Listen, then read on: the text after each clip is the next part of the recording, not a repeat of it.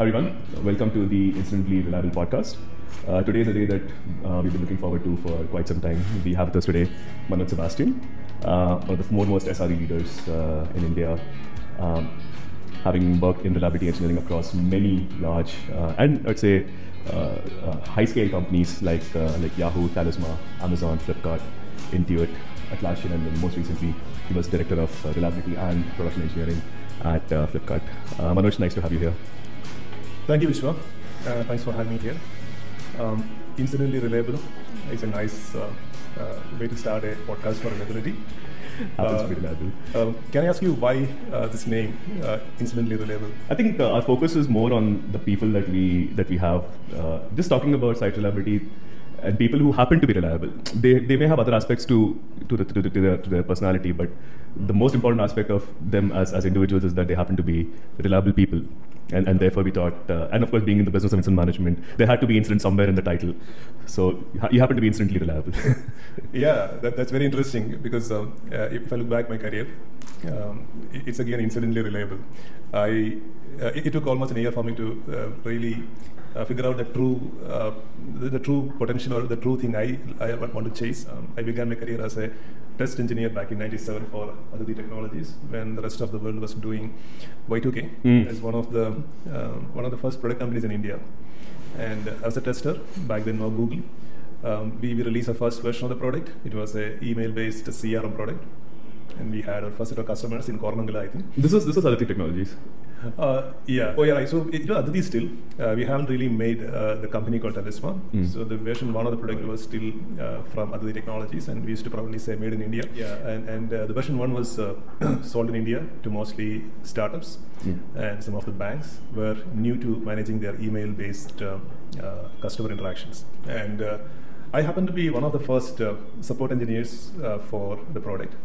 That was the time I kind of realized that as a tester, there are things beyond the functional attributes of a product which really makes or breaks the product. Yeah. Actually, before we move into that, would love to understand, you worked in a lot of really large companies. How did you choose these companies? Why did you join these specific companies? You see, I didn't really join these companies, to be frank. My first job at Aditi Talisman was by chance. It was a time when I was also waiting to join the Y2K bandwagon. Okay. And I was kind of waiting for a call from Infosys, and that didn't happen. Okay. So I learned AS400 programming. I don't know how many of you had this AS400, but that was one of the IBM mainframe. We used to write programs in COBOL and all that. And Y2K was mostly infamous for those programming languages. Yep. And when I was waiting, got this interesting call from a company called Aditi saying they were building a product in Bangalore. It's built on Microsoft technologies. And until then, I was using only SCO Unix. And it was interesting. So joined the company as a test engineer. Of course, they're paying me well. Of course. And I think that was a big turning point. There was a company full of IITians and the first product company in Bangalore. And had a lot of mentors from Microsoft those days. Interesting. Okay, the product team, the engineering minds, all were coming from the Microsoft way of building products. So we kind of got into that rhythm from the very beginning, and we built an amazing product. And it was the waterfall days, and I was part of a lot of these discussions, which goes till midnight, where we discuss about functionalities, UXs. Doing some of the performance tests and see how the DB is breaking, where it is scaling. Was building product more exciting then versus now? Just like in our life, you do something and you lose fun of it, right? So you need the next set of challenges. Okay. Right. It was a simple desktop-based product. We had this product which is very simple to install, right? You could just take a CD and go to the customer, and the product is installed. And our sales guys were just allowed to sell this product because they can go with a CD, give a demo, install it, get the license key, and they're up and running. Yep. And that's the kind of user experience those days Talisman was providing to customers. And we used to really focus on that part. But then soon we realized that's not enough to have the increasing needs. So we soon moved into a enterprise offering, And that's where we start seeing a lot of these non-functional or so-called reliability challenges, what we see. Or rather, I've seen the reliability challenge for the first time. You mentioned before we started this podcast that Talisman had built its own cloud product, right? Or at least was trying to build a cloud product. How did that go? Yeah, so I think Talisman still have a cloud product, I think. This was a time when the .com bubble. Salesforce was already in the market by that time, right? I think there are a lot of players at one of time. I think Salesforce, Cana, Pivotal. There are many such vendors. But then this was a time when we run into Citrix. I think those days Citrix had this the desktop virtualization product called MetaFrame. Now I don't know what it's called now. So we could really provide a desktop virtualization and Talisman as a product on this technology for remote customers. Right. And that was our first crude way of building a SaaS offering for our customers. If you ask me, all the the modern day designs were not there, but we just tried this way of delivering Talisman using Citrix MetaFrame, and we had few customers, surprisingly. Okay. And then moving from Talisman to eventually to Yahoo. How was the culture different between Talisman and Yahoo? Talisman and Yahoo, I really didn't see much of a cultural difference. Okay. Because we were a pretty open culture. One of the things which probably shaped me as a professional from Talisman days were no hierarchy, flat hierarchy kind of an organization where you could have access to the leadership, to the CEO. You can share an idea with the CEO himself. Yep. And get his blessing directly. So that kind of gave us the opportunity to ask questions. Okay. And challenge things, make better products, so on and so forth. When you did production engineering in Yahoo, was it also at a much higher scale, and therefore did you also have the same access to, let's say, leadership in Yahoo? Oh yeah, so David Filo used to be the... Oh really? Okay. David Filo used to be the infrastructure head. So all of us used to get our requirements reviewed by him. For example, if there is a new capacity required in one of the region, you'll be running into Filo, and he's as humble and simple as a founder or a technologist, and we could raise your questions. We could have an argument with him, and if you are on the right side, he'll approve it. And Yahoo had this culture of hackathons, and hackathons used to be a time when all of us used to participate, and many Yahoo's products really came through those hackathons. Not just the Yahoo products, but our infrastructure tools. Some of the Yahoo's proxies, Yahoo's geo load balancers. All these products were done through hacker versions. Got it. Did you do chaos engineering back then in Yahoo? Chaos engineering was not really coined back then. So Yahoo was mostly a bare metal shop during those days. Virtualization was not really there. However, we had some element of this so-called service tiering. Now we call. Okay. We had a tiering for various Yahoo's offerings, and there used to be a periodic DR certification. Okay. Right? We used to certify our various services for its recoverability in case of an issue. But Yahoo was by design built for multi-region. Got it. So there were very few services which would go down if there's an outage in a particular region. Yahoo was all around the world, right? So it was by design. It was supposed to withstand one of outage in one of the region, and that's how the SRE team those days would take care of the capacity planning for every service. Would get capacity in A, B, C regions, and that's how the deployment used to happen. That's how the monitoring used to happen. That's how the changes used to happen. So it was pretty much like a built that way. But still, we managed to get some of the services down globally. This was, I think, the time when you were moving from bare metal to sort of fully cloud-driven organizations, Amazon, Intuit, Flipkart, Atlassian. While we go into those companies, this post-2014, right? How has reliability engineering changed since the 2000s? So if I kind of think back, with the virtualization, containerization, and now even the serverless architectures, you kind of removed a lot of context otherwise a developer needed to get their code running. It also reduced the overhead on the operations team. Right? Back then when you had all these bare metals, it was imperative that you need to have an army of operators to install the operating system all the way to keep it up and running. The adoption of virtualization. The designs are moving mostly into design out for failures. It doesn't matter, okay, one of my VM goes down. It doesn't matter. That kind of designs reduced the focus on the operating engineers or the operations team. And when we were in Pi, my second startup, we were one of the first beta customers of Amazon. It was even before coined the EC2. It was called something else. And we were the beta customers of AWS. And it was free for us, obviously, because we were beta testers. And we have seen some of the outages in AWS, which wiped out our entire stack. Of course, we were also in beta, so it was not a big issue. But that kind of made us to engineer the entire stack, or rather the composable configurations where we can rebuild everything from scratch with a script. We're using Puppet kind of orchestration technologies to do that. But definitely that kind of reduced the amount of physical labor of ops engineers to literally go and install operating systems and all that. We kind of engineerize a lot of that. That is where the thinking started changing that. Can the developer run what they build? Right? Do we really need a operations engineer? So many companies since then kind of stopped investing into the traditional operations engineers. And companies, or rather the startups, came up, I think, since 2005, or rather the time when AWS became much more of the first choice of technology for people to use. It was mostly you build it, you run it. And then wondering, hey, what these ops engineers do, right? And still not much to talk about SRE. And then the SRE terminology was kind of coined by only in Google. Not many companies really adopted it. The new set of products coming to the market, they were mostly the new design, right? There were less of monoliths. We had this microservices and the service one architecture.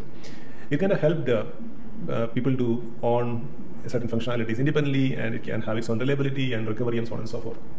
That's where companies have seen the problems, right? When you have the microservice proliferation, the dependencies, scalabilities, interoperabilities, and all the entities.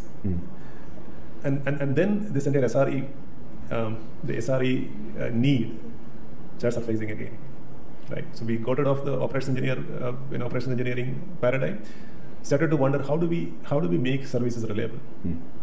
There's one thing that a lot of our listeners would want to hear about from you specifically, having set up so many SRE teams in many companies. At what stage do you set up an SRE practice, and how do you go about with it? See, mostly when a company reaches a certain scale, typically a startup, when the startup started to see success, and they have amassed a certain number of customers, then reliability is something become a table stake for the company.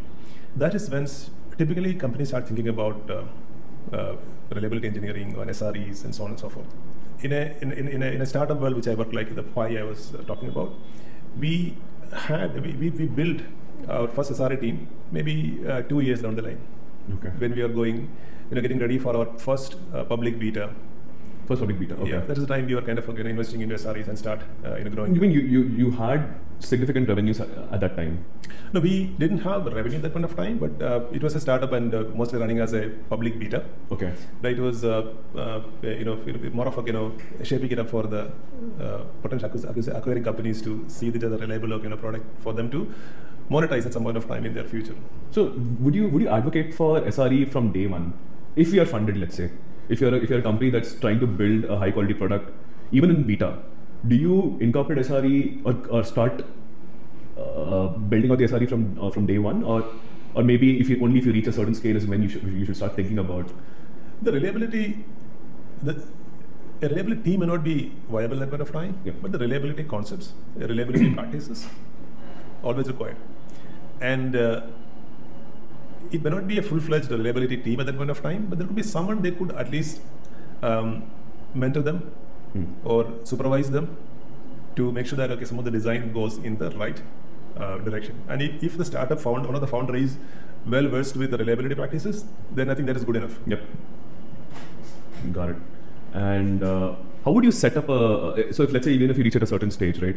If you're a CTO or maybe a VP of engineering in a company trying to set up an SRE practice, how would you go about hiring the right team? What do you look when you hire people for reliability engineering?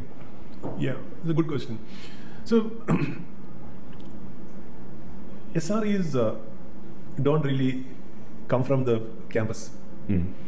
You become an SRE after going through a certain amount of experience. Agree. Yeah. And you were a developer some point of time. You written code, you deployed it, you experienced what it means to make mistakes and be reliable.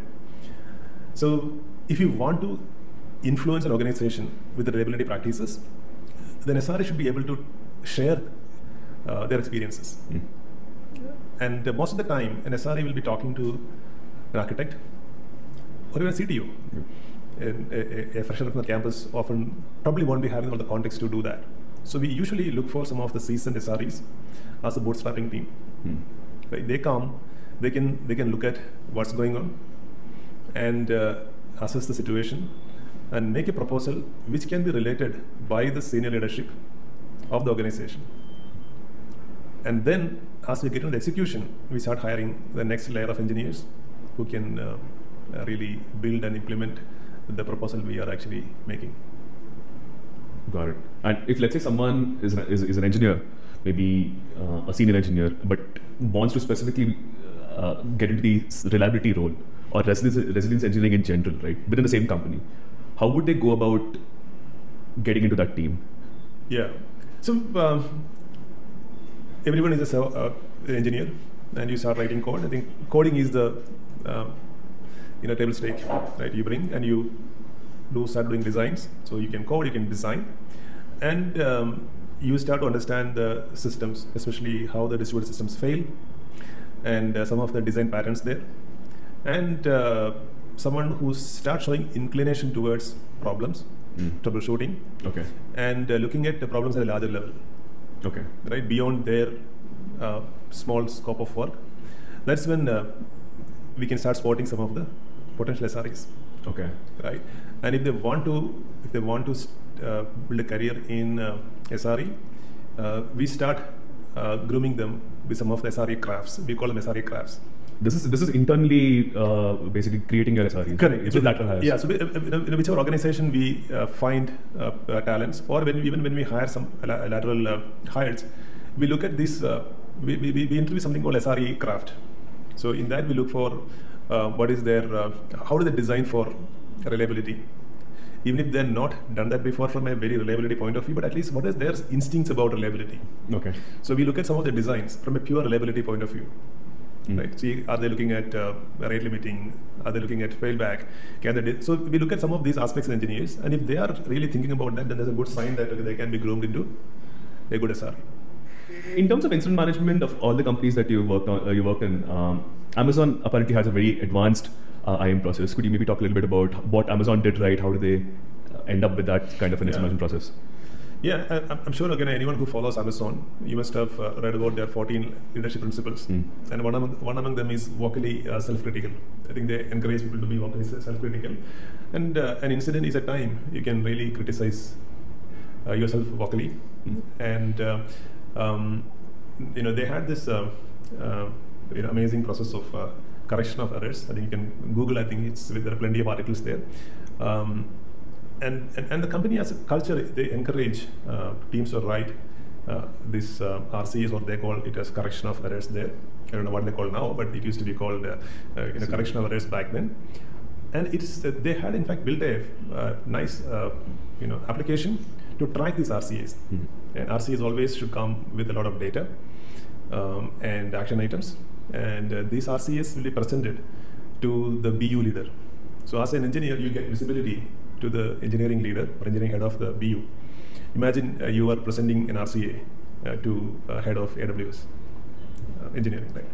So people really spend time to analyze, because you could get any kind of questions. So they do analysis of the problem, pull out the data, have action items, and these action items get tracked with certain ETAs, and the ETAs are always followed up. And if you're not meeting the ETAs for the action items, then that again get bubbled up in your engineering excellence dashboard. So the entire ecosystem was built so that no such incidents get escaped, or action items don't fall through the cracks. Right? Many companies we know we do RCAs. When the incident is in the heat of his moment. We do RCAs, everyone feel good about the RCAs, but the action items usually take a backseat. Yep. There are these systems built in place so that the action items are followed through until it is implemented. And that is one thing I liked about Amazon. And the biggest incentive for the engineers to do these RCAs was that it used to be even considered in their performance reviews and promotions that an engineer who write, or rather, I would say write, I think, on great RCAs, really considered as, it's a additional point for their performance or their promotion packet. How should engineering leaders in any organization look at empowering the SRE teams to drive change and drive change fast? It is not just SREs. SRE is an enabler, yep. right? So this is another misconception I would like to touch upon. SREs alone can't bring in the change. Yep. SREs are enablers, right? So the SREs are enabling or helping the engineering teams, the developers, to be reliable. So SREs bring in the wealth of experience from their past or the present roles, or working with the different teams in the same organization.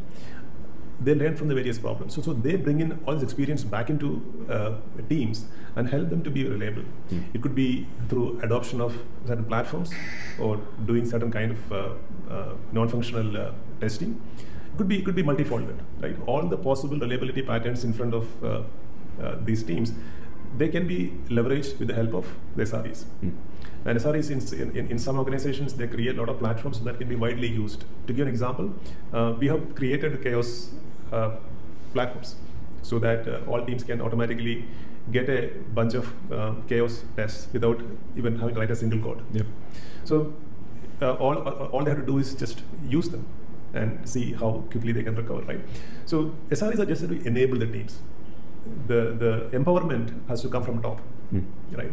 There has to be a drive for becoming reliable, and there has to be data bubbled up to the leadership team so that they can keep on investing into the reliability initiatives. So SREs enable, they bring data that reflect upon how the organization is doing and what is the cost of reliability to the organization. Got it.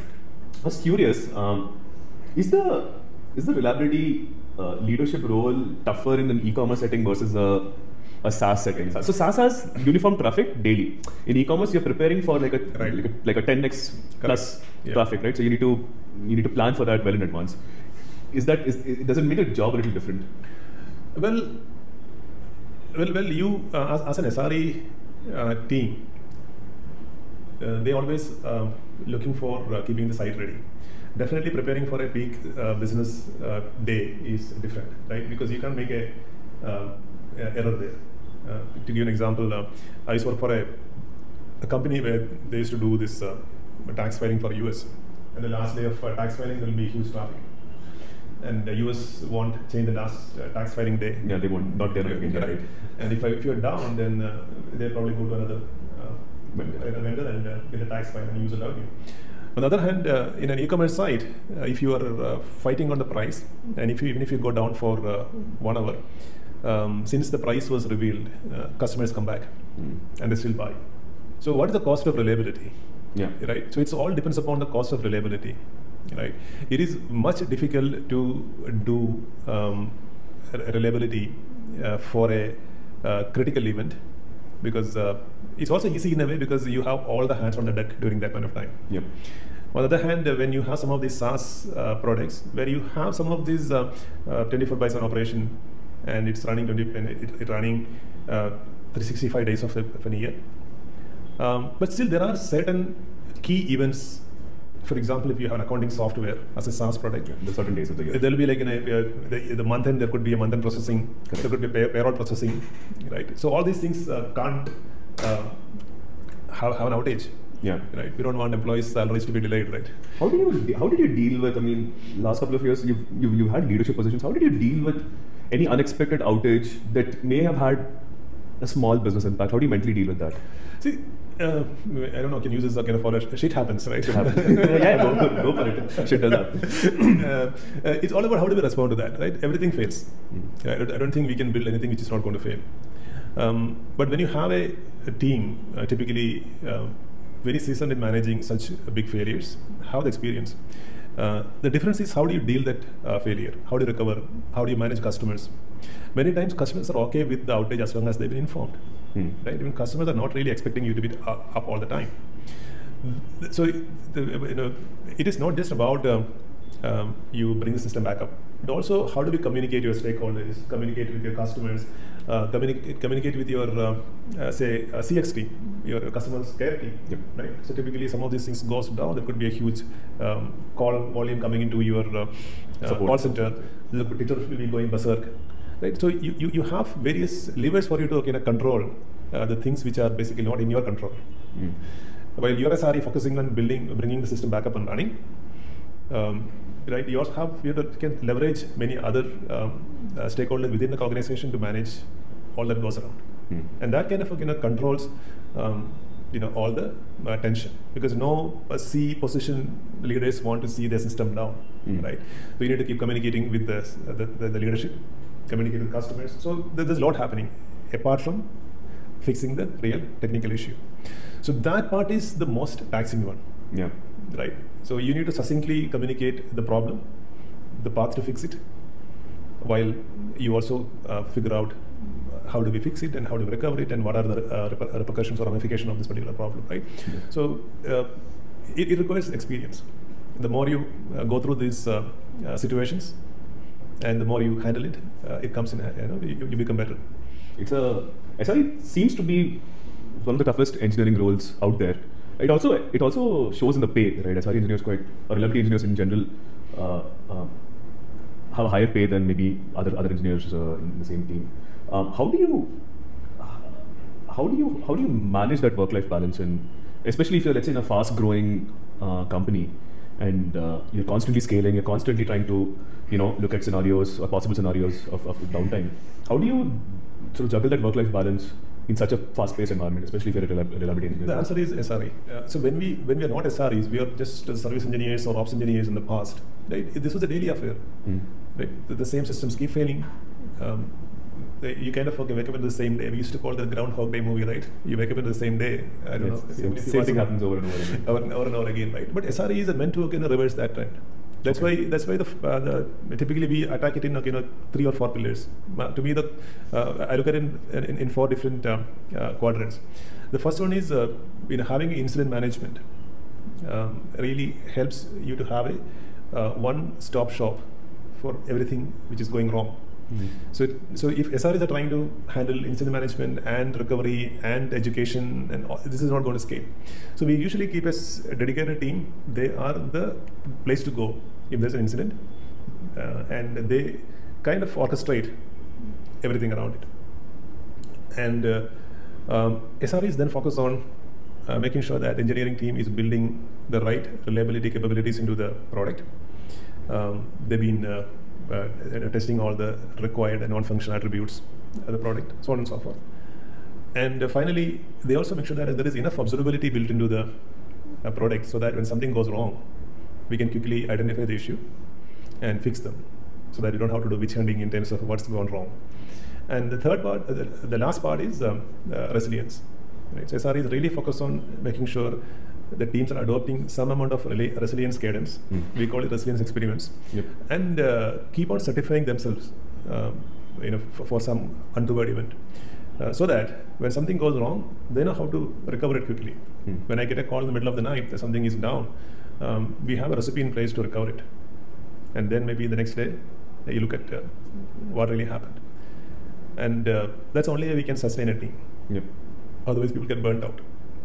So we really focus on these aspects, so that there is some amount of separation of concerns within the reliability engineering team itself. Reliability engineering teams also has a very big impact on the business, right? And business projections as well. You mentioned that in a lot of organizations you have annual business plans where, if let's say that the business teams are projecting to do business maybe, let's say, 2x, 3x in the next year. What is the role of a reliability leader in terms of business planning? Okay. Usually the reliability engineers don't get into the business planning. Leader, the reliability leaders, they are part of the overall annual planning, and the sense coming in terms of where the business want to head the next year. And that get converted into the OKRs. of every organization, and that also maps to how do we scale capacity and how much budget we have available for what we want to do. And the business always want to do more. Yep. There has to be a discussion and trade-offs to maximize what the business want to achieve with the resources we have. Okay. And if there is a demand which we need to fulfill, that actually goes to the leadership to get additional budgets. Because as you know, no company can have a plan written on the 1st of January and stick to that till the end of the year. Because plans do change. Yeah. The business, the market conditions will ask you to do things in a different way. So a lot of internal prioritization trade-offs takes place to support some of these things.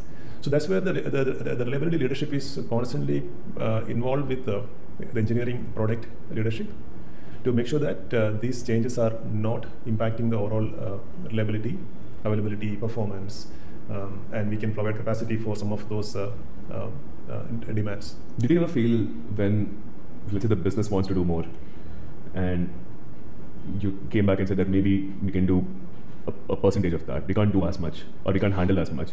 Did you ever get a feeling that maybe reliability or engineering has limitation, or maybe just holding the business back? Has it ever occurred? It is very easy to say that we can do all the trade-offs, but there are situations where we have to just do it. I'm sure COVID taught us some hard lessons, right?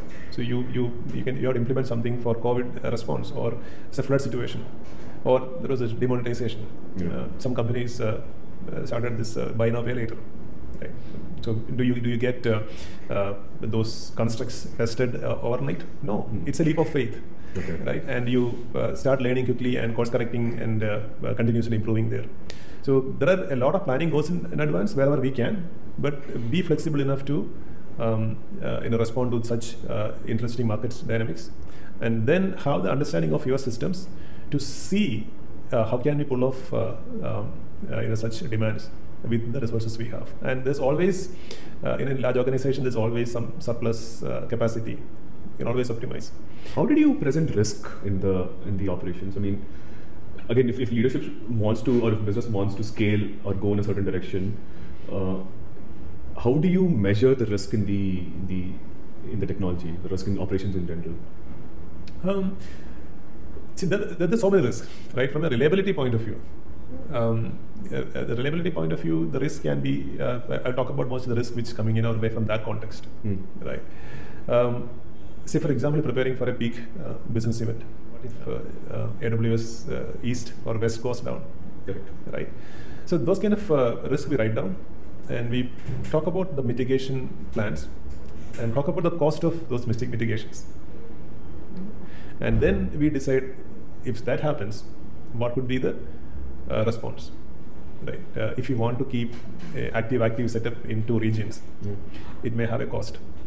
Versus you take 4 hours of outage and record manually, right?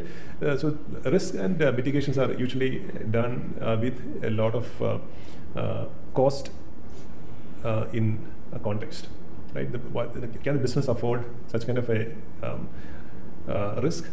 And if at all they can't afford, then what is the cost? And the cost has to be baked into the mitigation plan. Got it. How did you look at training the engineering team, not specifically the SRE, training the entire engineering team on the key business metrics that matter to the business while they're building whatever services that they're building, right? I hope every company, they're building services, they have their product matrices, right? It could be adoption, it could be retention, it could be monetization. Right? And without these metrics, I don't think any companies these days build products. If not, I think that they should do it quickly. And any engineering team who's on the right direction, they are aware of these matrices, and they should know how they're impacting these matrices. Okay. Sometimes it could be directly, could be indirectly too. And communicating that top down is an important responsibility of leaders. They keep on reflecting on how are we doing on our key business matrices as an organization. You mentioned that key business metrics translate into product metrics as well, right? Right. Engineers need to internalize the product metrics and the minimum service availability that is expected of all of their services, right? do engineers need to understand a lot more about how the business works, the finances, how customers, the end users are actually interacting with the product? How exactly is the company making money? Do you think engineers need to understand the business to take reliability seriously, or the reliability of what they are building seriously? It is not just for the reliability aspects. I think it's important to know that what is the business they are building. Correct. To give an example, say you have you're building an application or a simple e-commerce application, and you have a bunch of listings. You show some merchandise content. You show recommendations. You need to know where the revenue is coming from, right? And you need to know how your service is powering those metrics. Right. So that level of mapping should happen from top to bottom. So typically the way we do is that you have this level 0 metric, could be very few. Then you have L1, L2s. So maybe as an engineer, I'll be working on the L2 metric. I'll be impacting L2 metric. But you should know that, I'm impacting this L2 metric, that is in turn impacting the L1s and L0s. To give an example, I am showing, let's say you are showing an advertisement in your application. I should be, as an engineer, I should know that how many ads are served and displayed, right? And that metric impacts my revenue. Correct. So my L2 is the number of ads served is impacting my L0, L1, which is my revenue. So that level of clarity should be provided to engineers, and we should be running your weekly OPEX or engineering excellence with such metrics in front of you. And you can easily correlate that, okay, there was a outage in service A, which is an ad serving service, for 5 minutes, and correspondingly there's a drop in revenue. Yeah. So that kind of again gives a full picture to engineers, and then they know why I should be baking in reliability or resilience to my services, so that even if there is a small blip, it doesn't really impact my top matrices. We spoke a lot about leadership and about people and processes. I think one thing that I wanted to chat with you about is tooling. Right? You built a lot of the tooling in-house, and of course you brought in a lot of external tooling wherever you went. Where do you see how do you see the observability landscape evolving in the next 10 years? Yeah, I think I want to ask you.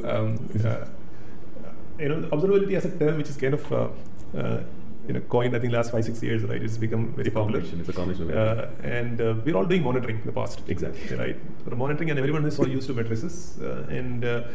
Then came this, the microservices world, and we want to know what's happening between, right? Metrics alone don't do things. People started creating more and more matrices, and more tags and dimensions, which causes cardinality problems. And we realized we need to separate some of these things and bring in a new way of dealing this metrics, traces, logs, and so on and so forth.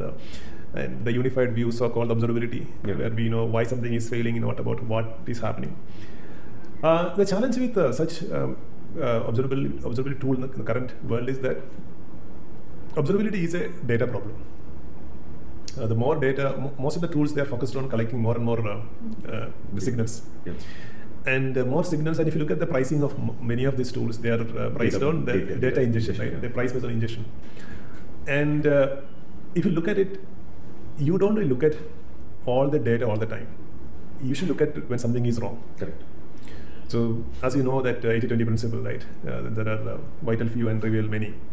And that also causes two problems. One is the amount of data or signals coming. Tools can't really scale to some of the application hierarchy, because they create a lot more data than the application can render, right? So I can see that there's a new trend which is happening. They're trying to reduce the amount of data or the signals to get the insight what we really need. Right? Instead of sending a lot of data to your storage and then you do all the processing to figure out what is wrong, you try to bring in more intelligence at the collection side, at your pipeline, and then you store as less as possible at your storage side, and then you do run rules. And I think with the AI coming into a picture, I think soon that will also become much easier, because now you can look at observability beyond this metrics, traces, and logs. Yeah. You can start looking at events too. right? Just by looking at the number of all the alerts we feed into the observability system, maybe in the future with AI, with enough past information, hey, this is going to break in some time. Yeah.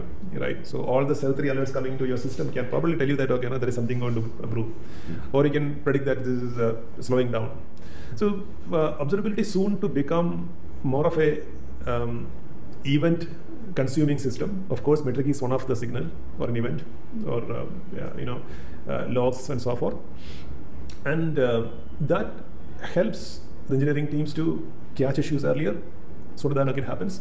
And also debug and take to the point where the problem is happening, right?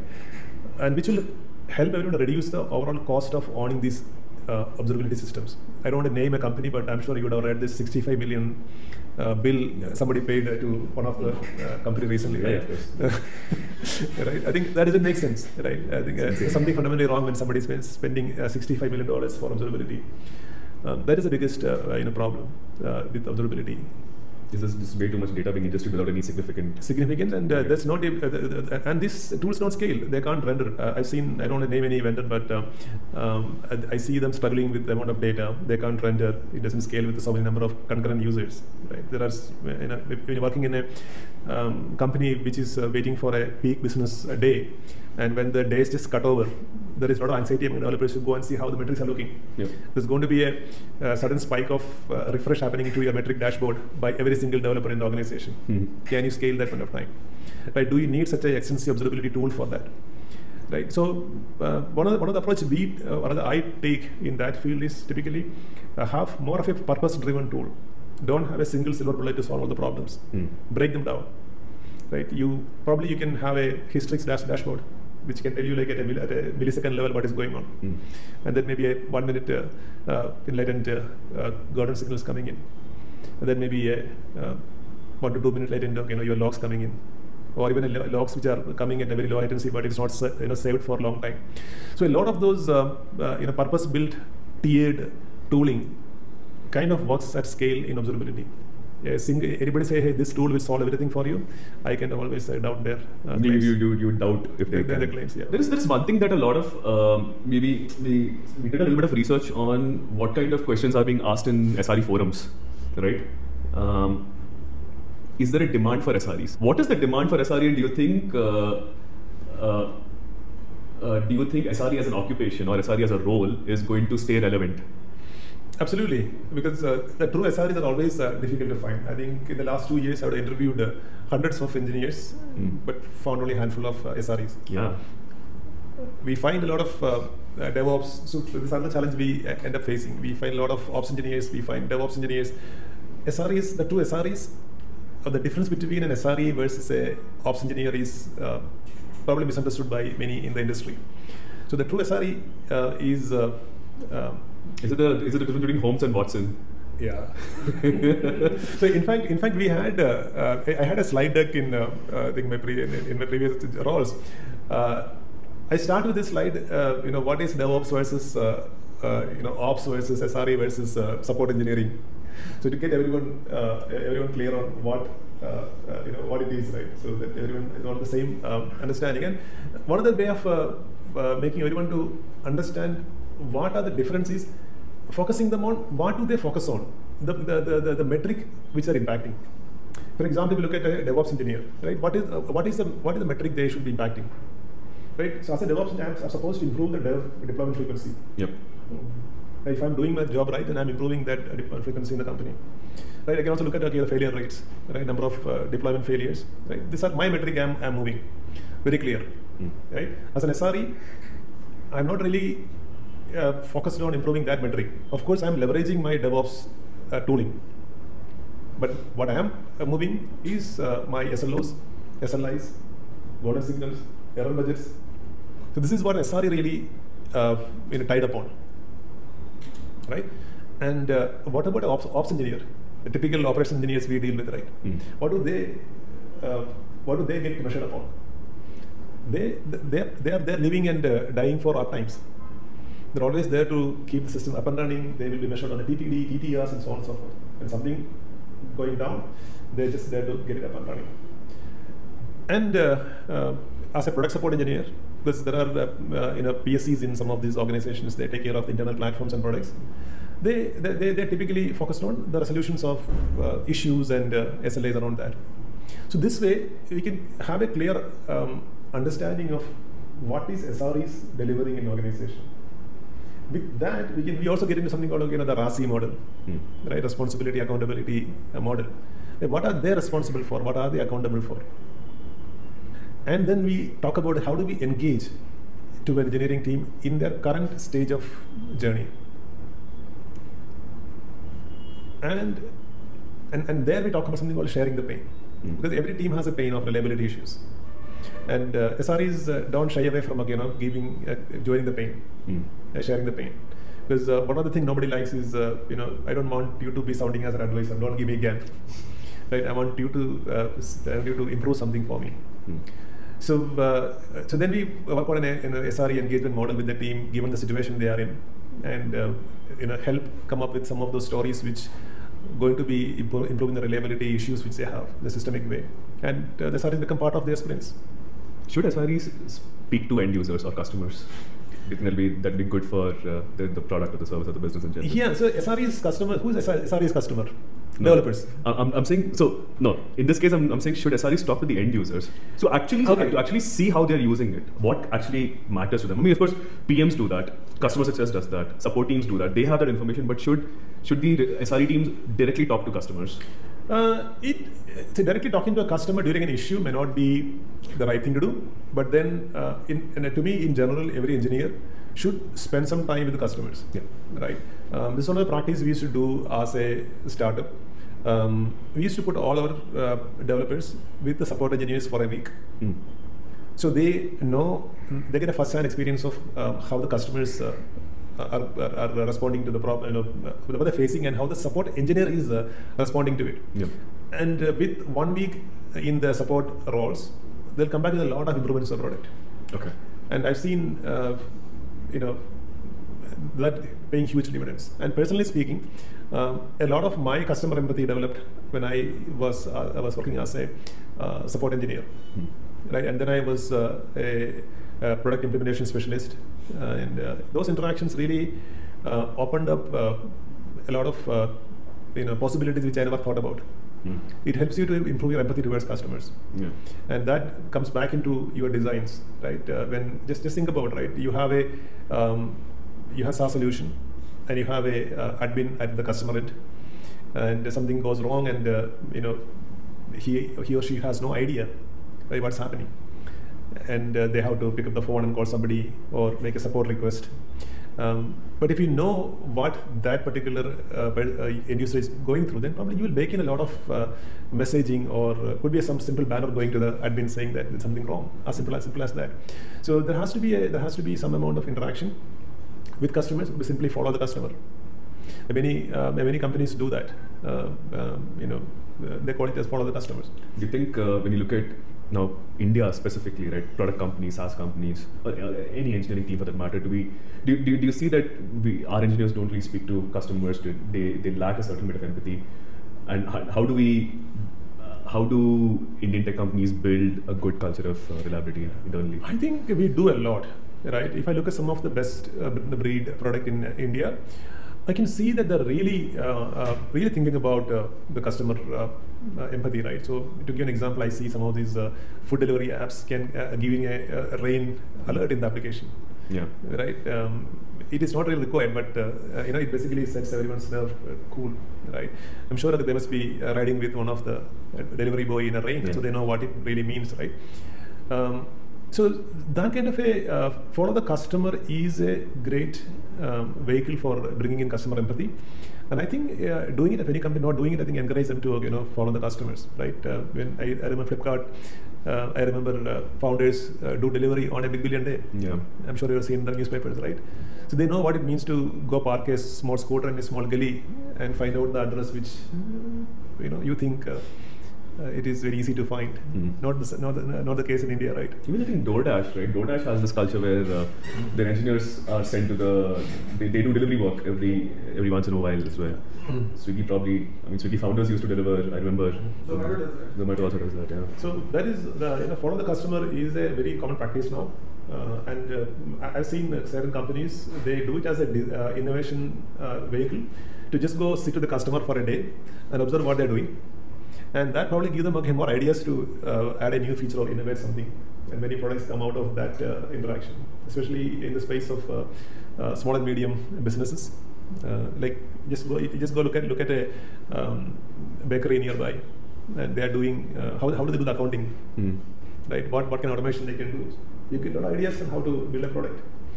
So similarly, if you are building a monitoring product, you should do some of these interactions to see what they go through, right? When an incident happens, right? What really helps them, right? To give an example, like a simple ACK feature, right, in your push notification, saves a lot of pain for a on-call engineer. Yeah, including ourselves. We use it ourselves.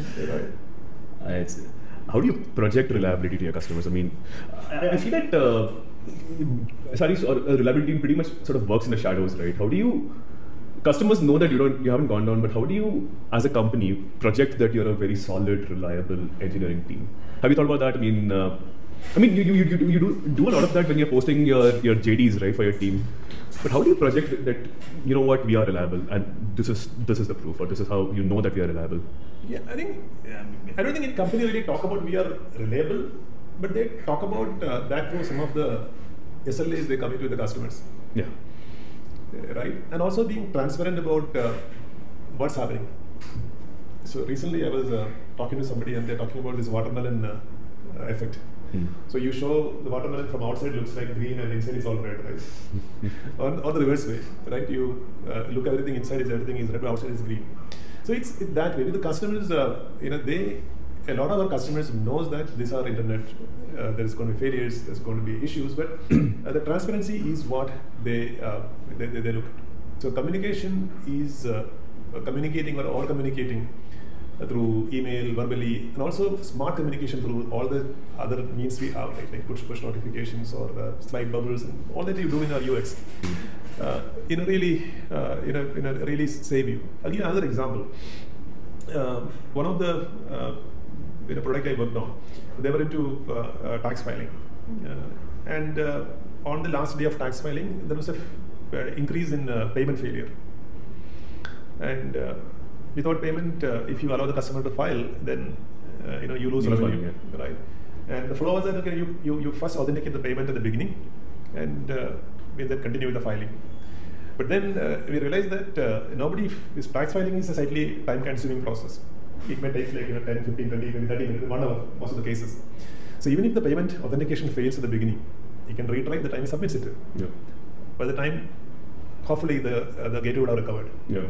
So this, the resilience you build at the UX level, right, really pays a huge dividend. And customers also like, this company had a problem, but he's not blocking me. He is allowing me to continue, right? So this is the kind of the user experience we can provide. So reliability often looked at as a back-end thing. Yeah. But reliability is also at the front end. In fact, the customers see your reliability from the front end. Exactly. So the UX plays a huge role in the customer projecting reliability, and you must design out the UX in a way that there are very few failed customer interactions. And even if there's a failure, there is a plan B. Can we route the flow into another page or another screen without breaking their objective, and then come back to the original intent you had with them, right? And so this is something this is something you should think about as you build your UX. So I think towards the end, our listeners would love to learn or love to hear a little couple of war room stories from you. You can pick and choose. Of course, you don't need to name names, but some of your best war room moments. Yeah, I think war room stories are always fun when you look back now. If you ask me to pick one, I wouldn't really name anyone. One of them I just mentioned about this payment gateway failures are very common in any of this last minute, right? One of the incidents was that one of the peak business day, the sale opening, we were overwhelmed with the number of requests. So we probably got 4x of our originally forecasted. And you had over-provisioned as well. We had over-provisioned 2x. We over-provisioned 2x, but we got almost 4x. And what do? Like sometimes systems will surprise you that it actually can go to 3x. but then that kind of creates unknown repercussion to some other systems. Correct. Right?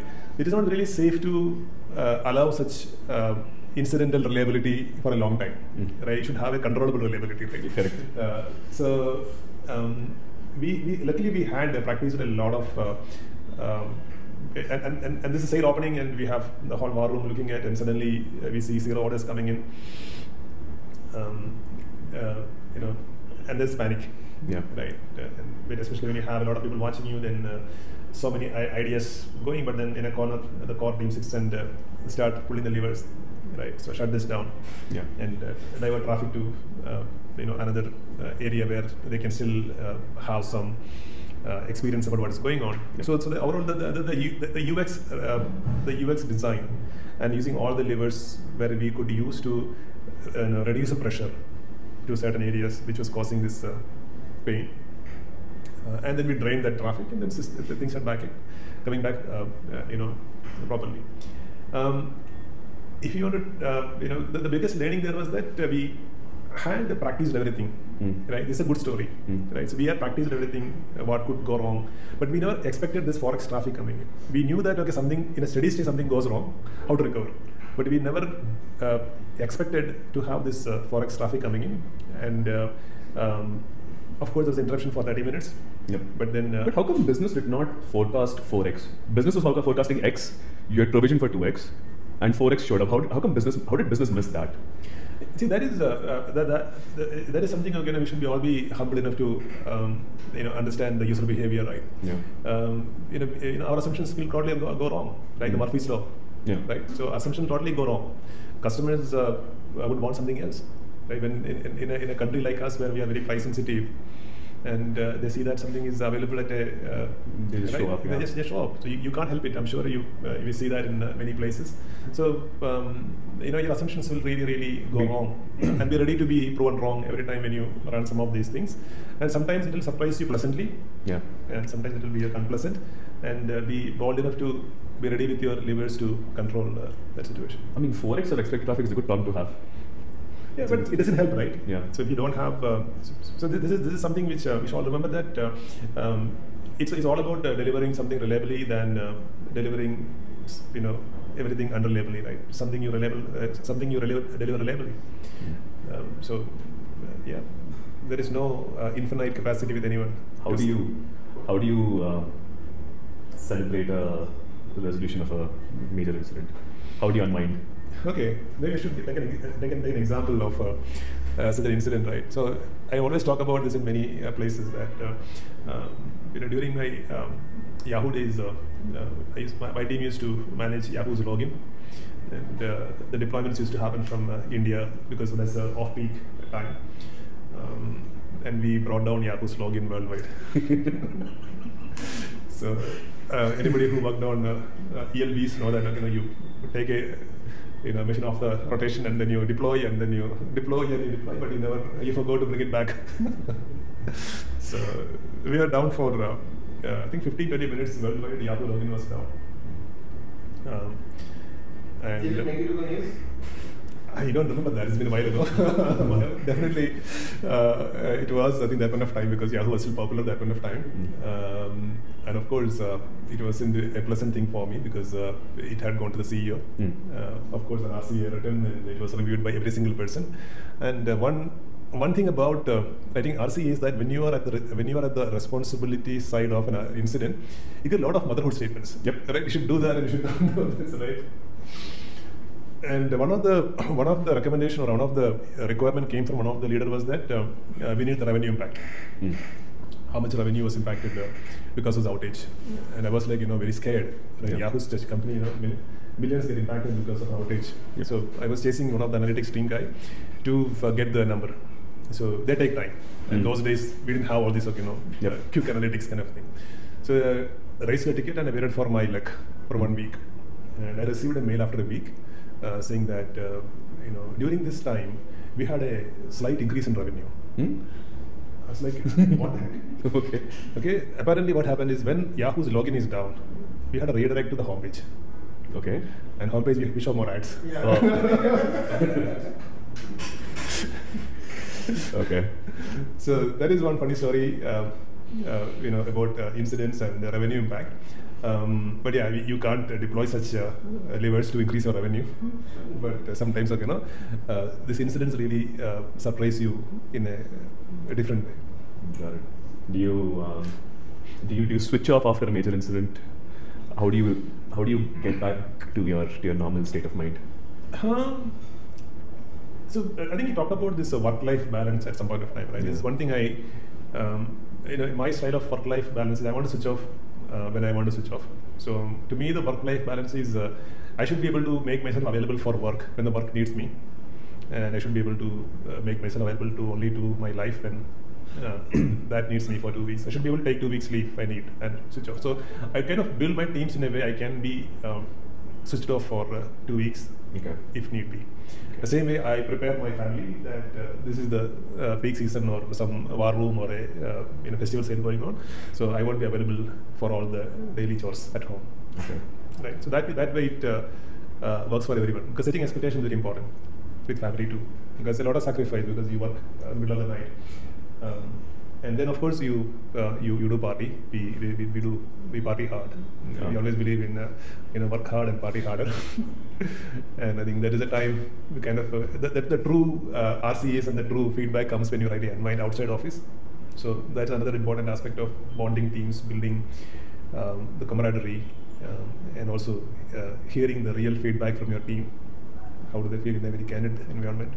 So which is very important. How do you build that? So as a manager, as a leader, how do you build that security cover for your team to work effectively during a major incident and not feel like they're under pressure or they'll be blamed for something? How do you build that trust? It may sound very cliche, but I think you would have heard this Abdul Kalam story, right? That you always represent, you always be there in the front when there's a problem, right? You don't put your engineers in front when something is wrong. So you own all the failures and make them celebrate, the wins. Do you celebrate failures? Of course. So RCA is a time when we celebrate failures. Okay. That we learned a lot. Okay. Right? If you have not made a mistake, then you don't learn. So one of my interview questions to many of the SREs, if you are interviewed by me, then I would ask this question to you. Tell me one mess up you made in your career. Okay. If you're not done any such mess up, then probably you didn't really try enough. Yeah. Somebody is repeating the same mistake again and again, something wrong. Yeah. But we have to give a cover for failures. Encourage trying things, but fail fast. Right. So if you let somebody fail, then don't really justify the failure. Right. Often, vocally self-critical and encourage a questioning culture in the team. So one of the things I encourage my team is that you can ask any question. You can question anything. So when you bring in a design to the table, be ready to get questioned.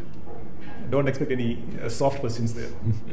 And that kind of, over a period of time, team kind of develop that culture of taking questions and always, enjoy those questioning so that they can solidify their designs, their thought process, all that. And in some new companies, the culture is not there. We have it up again a challenge, but then we tend to improve that over a period of time by demonstrating the value of asking questions and being uncomfortable with questions and then become comfortable with the questions. Awesome.